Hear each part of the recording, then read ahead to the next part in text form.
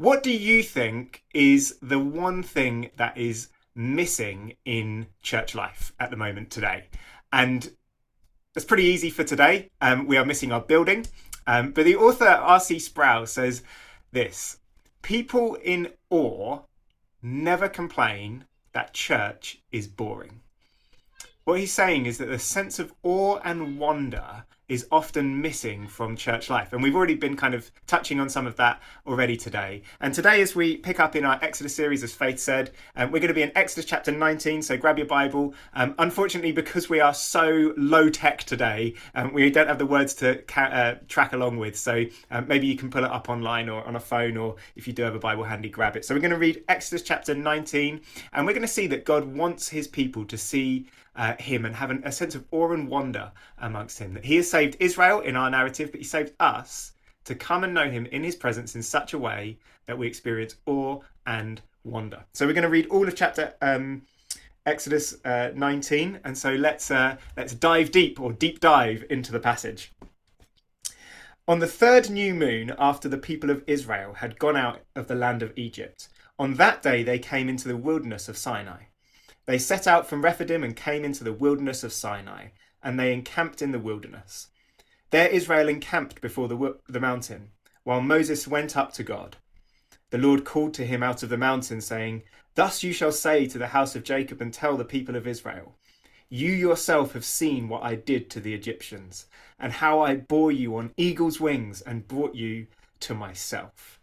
Now, therefore, if you will indeed obey my voice and keep my covenant, you shall be my treasured possession among all the peoples, for the earth is mine, and you shall be to me a kingdom of priests and a holy nation. These are the words that you shall speak to the people of Israel." So Moses came and called the elders of the people and set before them all the words that the Lord had commanded him. All the people answered together and said, "All that the Lord has spoken we will do."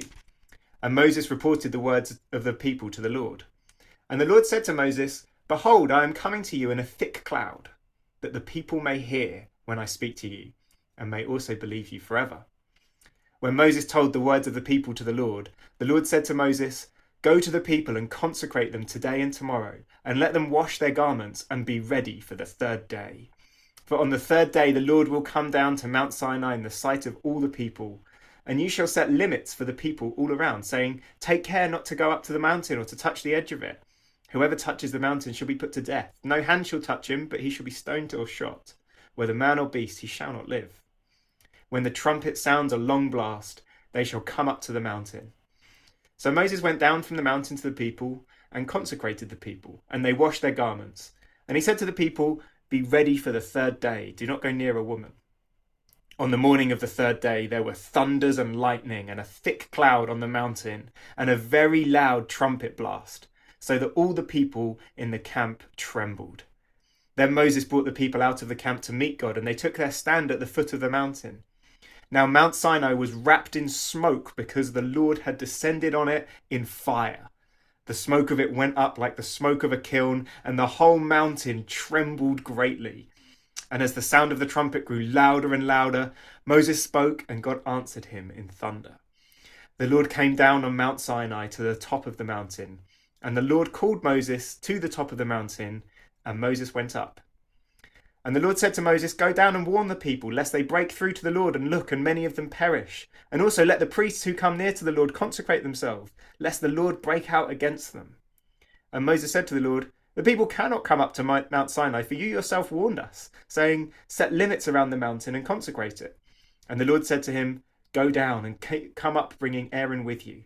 But do not let the priests and the people break through to come up to the Lord, lest he break out against them.' So Moses went down to the people and told them." We pick up the narrative here after the end of chapter 17 with the battle with the Amalekites, and they arrive here, the people of God, in the wilderness of Sinai, and they encamp before what we read in verse 3, the mountain, Mount Sinai, where they're going to stay for a while now. And as they arrive, God speaks to the people through Moses. In verse 4, he says,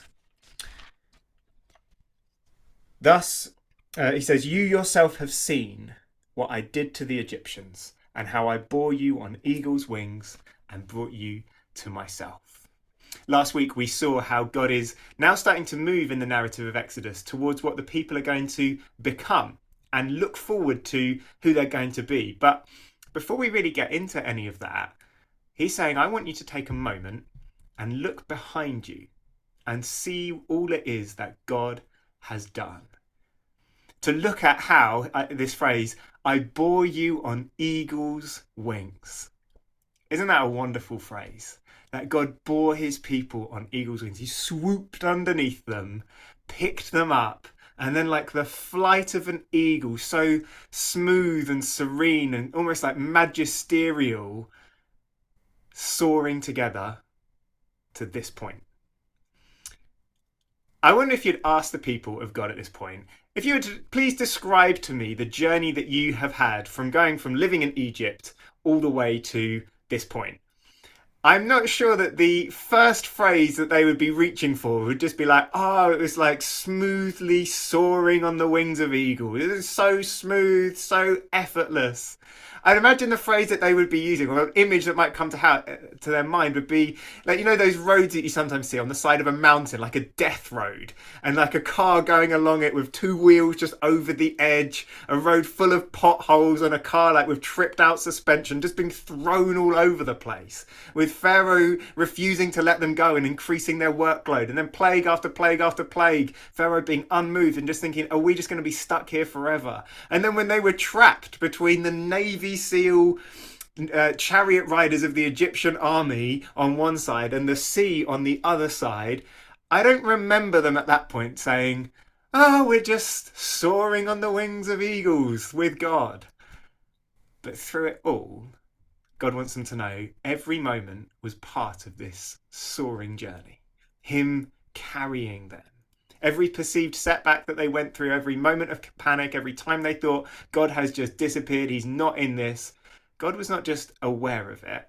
He didn't just see it, but he was carrying them. He was with them, bearing them all the way to this point. How we see our circumstances is not the same as how God sees them. I know many people in this, connected to this call, you would have individual stories of how I've been able to look back on my life and been able to see that moment where it seemed like I was at breaking point, that moment where it felt like God had completely left the scene and had abandoned me. Now, maybe a few years on, I can look back and I can see actually God really was. He was bearing me on his wings through all of the difficulties.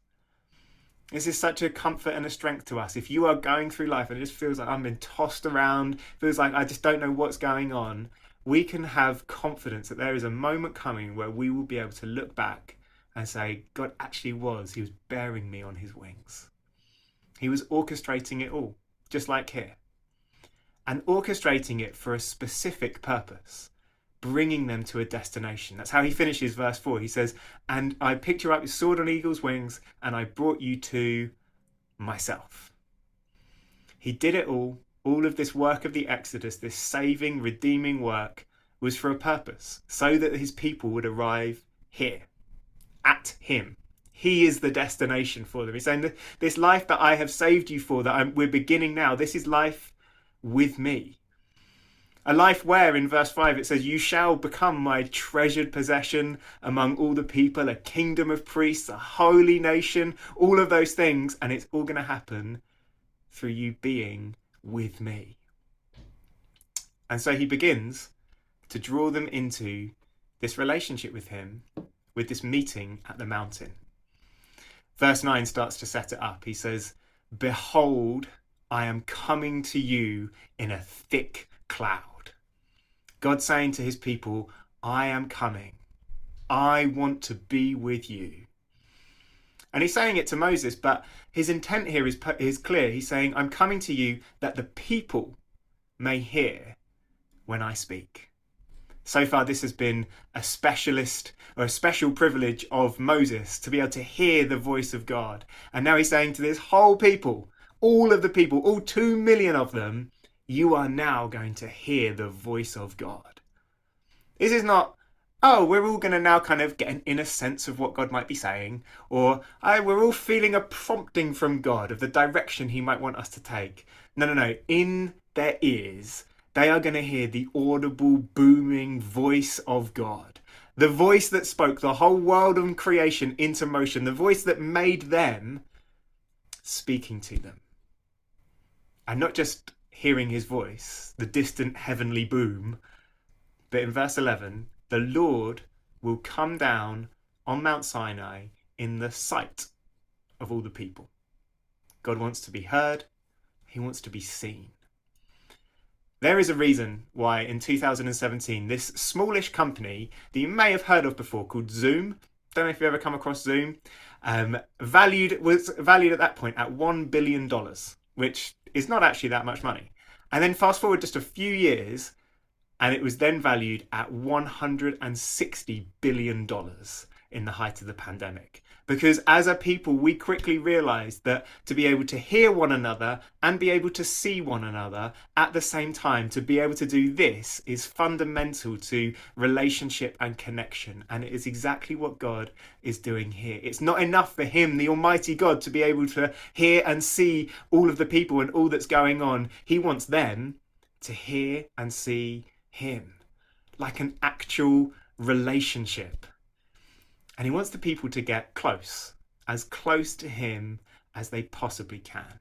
That's what we see going on in verses 10 through to 15, as God says to them, consecrate themselves. And in verse 12, set some limits on how the people can approach. What God is wanting to communicate here is that he is actually, God himself, really going to come down amongst them. God is going to be in their midst. This is not going to be some kind of trick of the light or going to see him in a dream or even some kind of angelic manifestation. It is going to be God, the being of God, with them. And God's saying, I really do want you to come close. But I don't want you to come too close, because if you come too close, if you come too near the mountain, if you touch the edges of it, you are going to be completely consumed.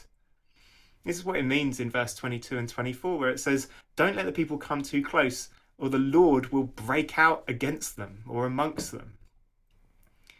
What it's saying is he is God. And as God, he is completely holy, completely pure. And they, as people who have been marred by the effects of sin, lived imperfect lives, are not. And what God is wanting to communicate here is, if God really is going to come and be amongst them, the Almighty God of the universe, the I am who I am that we have seen already in this series, if he is going to come in all of his purity, all of his glory, the full measure of his uncontainable power and might brought to bear in his creation, if he comes into contact with the impure and the unclean, how do you think that's going to go?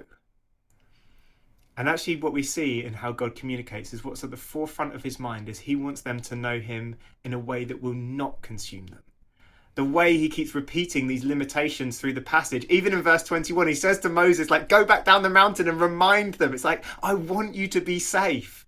He even uses the phrase, take care. And at the same time, he wants them to come as close as possible. It's all set up so that the people can truly meet with him in a real way. And he finally says, be ready on the third day. And Moses then repeats that again in verse 15, be ready, creating this sense of anticipation and expectation. Be ready to meet with God. Don't just drift into this, be ready. This is going to change you. And then as the third day dawns, they are awoken by this sound of thunder. And they look from where they are in the camp, which is a way away from the mountains. They're here, the mountains over there, and they look over and they see the lightning and the thick cloud, just as God said he was. And then they hear this blast of the trumpets. And even now, far away, the people tremble at what they're seeing. And Moses then leads the people towards the mountain from the camp. All 2 million of these people. And I mean, they were trembling before. I can only imagine what it felt like step by step by step to be getting closer to this thing. They make it. And as they take their stand at the base of the mountain, they come, and as it says quite clearly in verse 17, they come to meet God. this great mountain towering before them, lightning flashing, booming of thunder, wrapped in smoke and cloud. In verse 18, we then read the thick smoke went up like smoke of a kiln. And then it says the whole mountain trembled greatly. A trembling mountain as it kind of starts to buckle beneath the weight of its author and its creator coming to rest upon it. This loud trumpet blast. They heard in the distance. Now as they come, verse 19, the sound of the trumpet gets louder and louder and louder in their ears. It's like this complete immersive engagement and overpowering of their senses. They see the looming mountain and the cloud and the lightning. They hear the trumpet and the thunder, even smell the smoke and the fire, and they feel, of course, the shuddering and the quaking of the mountain. We know that this experience for them was a kind of terrifying one. From what we read, that there's everything within them is like screaming, I want to run from this. But we also see something about this so compelling that they wanted more. That's why God has to keep warning them, like, don't try and like get a bit closer and look in, because it will consume you. Like, people are thinking like this thing might kill me, but so captivating is his glory and his holiness. It's just like, I want to get near. I think this picture of the majestic encounter with God and just his undiluted holiness and glory, I think it's just one of the hardest aspects of God's nature for us to try and get our heads around today, because it's so different to our experience, isn't it? I can't imagine that many people today thought, I'm feeling quite nervous about connecting to this Zoom call because I'm worried that the glory that is going to be present there might just consume me. I'd imagine there's perhaps other reasons for feeling like you're not wanting to connect. Probably that wasn't the top one. Or even just on a normal Sunday, you're probably not thinking, I don't want to sit too close to the band because it might be my last Sunday if I do. We have no lightning or thick clouds on our Sunday meeting. And if you're thinking, well, that sounds like quite good biblical justification for a smoke machine in church, it is not. It's hard for us to grasp because things have changed.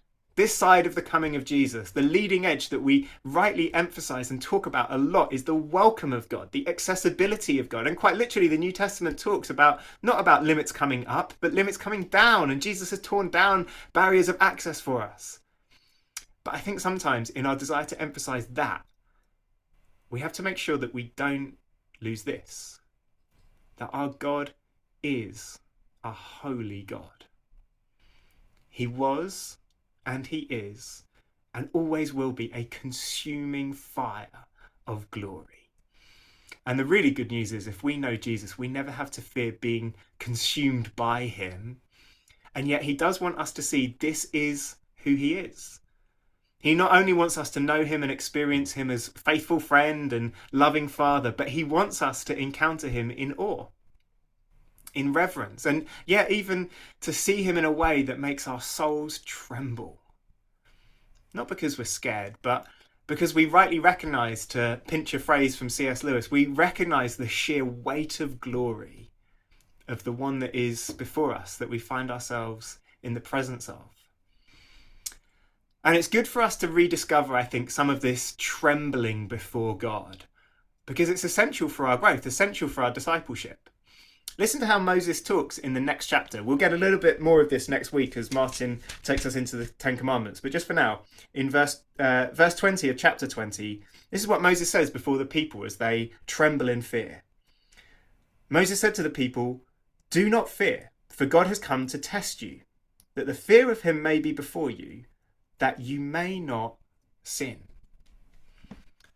Moses is saying you need the fear of God to not sin. And Paul says something really similar in the New Testament to us, to the church, in Philippians 2. He says, work out your own salvation with fear and trembling, for it is God who works in you. That working out, living out our faith, if you like, requires fear and trembling, because it's in that place that he works in us. As we find ourselves in a place where our hearts are humbled by, look how big God is, and the might of his power, and the sheer purity of his holiness, we are changed. Simply put, to be a holy nation, these people, they need to encounter a holy God. He is forming his people into being a people of his presence. And not just to keep them at a distance, but we see here he is beginning to welcome his people right in. Verse 20 of chapter 19. The Lord came down on Mount Sinai to the top of the mountain, and the Lord called Moses to the top of the mountain, and Moses went up. Now this must have been quite something. Aside from the fact that Moses is 80 years old at this point, and the top of Mount Sinai is 7,000 feet tall, and in this chapter and the next chapter we see him go up and down 7 times to make that journey. I mean, he must have had quads like absolute tree trunks by that point. But also, he is invited right into the cloud, the smoke, the fire, the thunder, the lightning, on this mountain that is trembling greatly, to be with God. And we read that God came down onto the top of the mountain. And then we read Moses went up to the top of the mountain. In this moment, the place of God, the place of man, touching. God and man completely together. While the people at large, they might be right at the foot of the mountain at a distance, there's limits to where they can come, can't get too close. In Moses' ascent, we see no limits. In Moses, we see hope that maybe man can enter right into where God is. That there is a way in for man to be truly with God in his presence. And to talk to him. Verse 19. As the sound of the trumpet grew louder and louder, Moses spoke and God answered him. As they meet, Moses speaks, God answers them. They have like a back and forth. They have dialogue. They have two-way conversation, communication, conversation, the things that make up rich, healthy relationship. In all of the noise, in all of the thunder and the trumpets, what God is doing, beginning here with Moses, is he is saving his people for this, for proper, real relationship with God. This is what we have been saved for. As he invites these people here to reflect on their salvation, he says, you yourself have seen what I have done. Now I've brought you to myself straight, and he's brought them to himself. Come into relationship with him, and then he leads them straight to this mountain for this encounter. Being with God is not just a doctrine for us to believe, but it is a reality for us to enjoy and delight in, to have real, tangible, lived experiences of being in the presence of God, of being people of his presence. This is the daily dynamic we are welcomed into, to be like these people, to come as close to the presence of God as we possibly can. I mean, the access that we now have is absolutely phenomenal. And I think so much of it comes back to the words of God in verse 11 and the words of Moses in verse 15, where both of them say to the people, be ready, be expectant, come anticipating a meeting with God. Every day, we can wake up expecting God wants to meet with me. As we go in to pray and read our Bibles, bleary-eyed perhaps and coffee-fueled, instead of having a mindset of, I'm just coming to do a bit of praying, do a bit of reading, we can enter into a mindset of, I am coming to the mountain. I am coming to this same holy God, the God of the thunder, the God of the fire, the God of shaking the earth. He is welcoming me. This is the unbelievable invitation we now have. Outside of Christ, we would get nowhere near. If we even started this journey of approaching, we would be completely consumed by God, a God who just could not welcome us in as we are. But now, in Christ, if we know him, we are invited to the mountain of God. Where the people of Israel were led by Moses to the bottom of the mountain, and they got a little taste. In Jesus, our better Moses, we are invited to ascend right up to the mountain of God. In Hebrews 12, we read that we now come, it says, not to a mountain that may be touched with a blazing fire and a tempest and the sound of a trumpet. So not this mountain that we're just reading about, but it says, you have come to Mount Zion. The heavenly mountain is what it's talking about, to the city of the living God, the heavenly Jerusalem, and to the innumerable angels in festal gathering, and to the assembly of the firstborn who are enrolled in heaven, and to God, the judge of all, and to the spirits of the righteous made perfect, and to Jesus, the mediator of a new covenant, and to the sprinkled blood that speaks a better word than the blood of Abel. Where Moses ascended into the cloud to be with God, we ascend with Christ through the clouds into the heavenly realm, into the city of the living God, the most holy of holy, holy places, to be welcomed by our God just as we are. And he wants us to meet him as he really is. The God of welcome, the God of grace, the God of kindness, the God of love, the God of compassion. And I think he wants us to know and to see the God of glory. God wants us to know his holiness. He wants to inspire awe and wonder and yet even trembling in our souls as we come before him.